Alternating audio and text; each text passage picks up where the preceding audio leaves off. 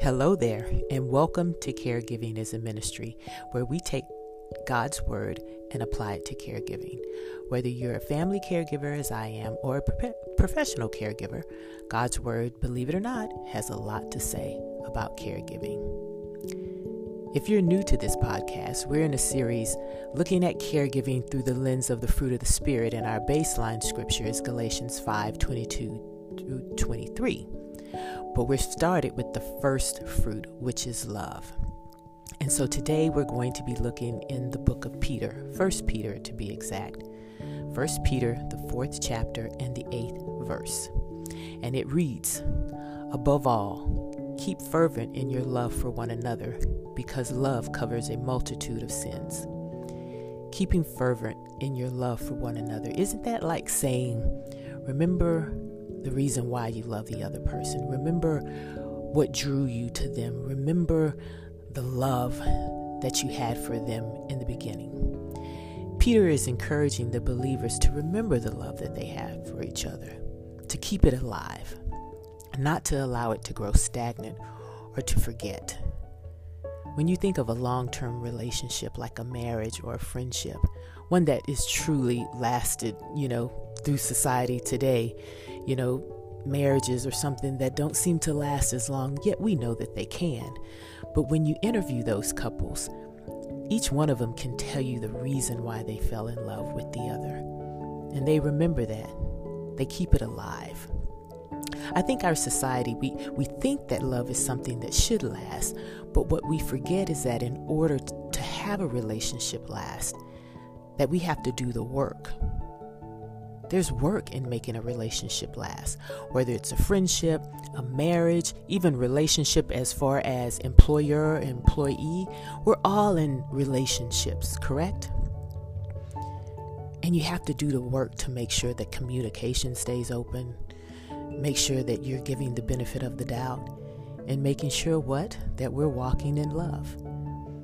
And remembering that person for who they are, not for what you want them to be, not for what you see that they can be, but just loving them for who they are, which is what Christ did for you and me.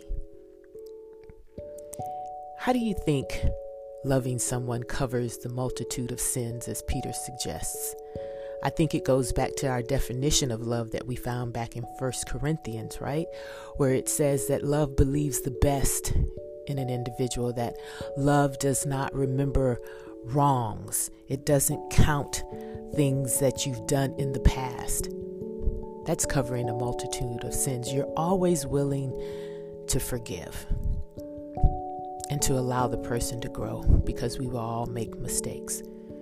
Now, of course, this isn't saying, once again, that you allow people to take advantage of you, but forgiving them and allowing them to make the mistake also frees you up so that you can move on to do what you need to do. If people have wronged you in any kind of way, God will take care of that. But you need to forgive and move on. Keeping the love alive in a relationship can be difficult at times, but it should be paramount if you want that relationship to last. I know that for me, watching my mom with Alzheimer's, it was difficult to watch. It is difficult to watch. My mother is still here with me, and I think she's probably approaching her last stages. And for me to see that happen to someone that I love truly was hard.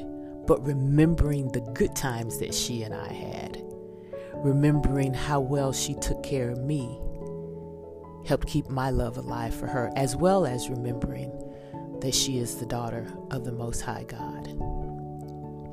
I can only imagine that it may be equally hard for you as well, for I do not know the circumstances that brought you to this season of caregiving, but I do know that it is not easy.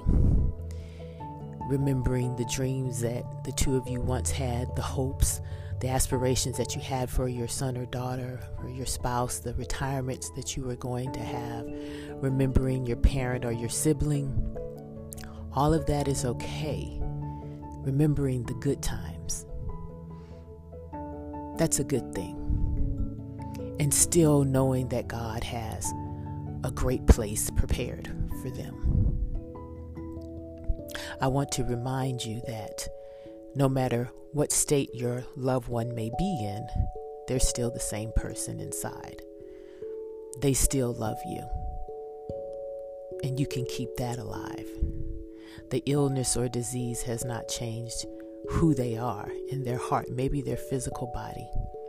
Like Alzheimer's is robbing my mother of her memory, I still know she is my mother who loves me dearly, even though she may not be able to say that. And in knowing who she is allows me to continue to move on. I encourage you today to remember just how much you love the person whom you are taking care of and how much they love you. Maybe they had a funny way of showing it. Maybe they never said it. But just give all of that to God and let that go. Allow God's love to flow through you to them.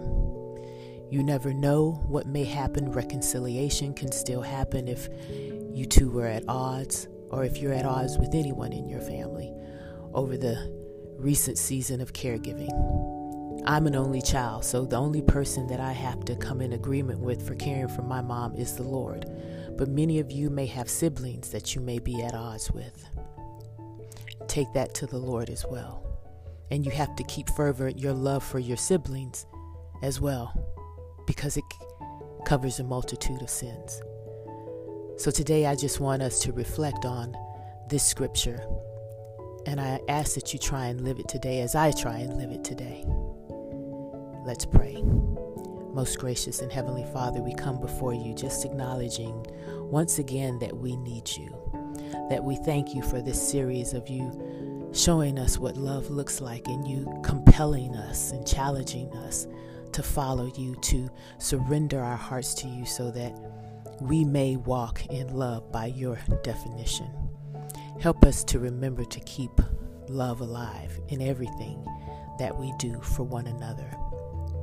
I ask that you watch over the men and women who are listening to this podcast, that they feel your love, that you heal their broken hearts and broken dreams and disappointments that they may have experienced, and allow them to know that during this season you will stick closer than a brother to them, and that they can trust you with their heartache and their disappointment. We ask, Father, that you bring comfort to the ones that we're caring for. Help us to show them love in everything that we do for them, whether it be feeding them, changing them, setting up their medications, taking them for walks, drives to and from medical appointments. Everything that we do, we ask that we do it from a foundation of love. Above all, Father, we want to be in tune with your word that says to keep fervent in our love for one another, because love covers a multitude of sins. This is in Jesus' name we pray. Amen. Know that I pray for you. Now go and minister the act of caregiving in the name of Jesus.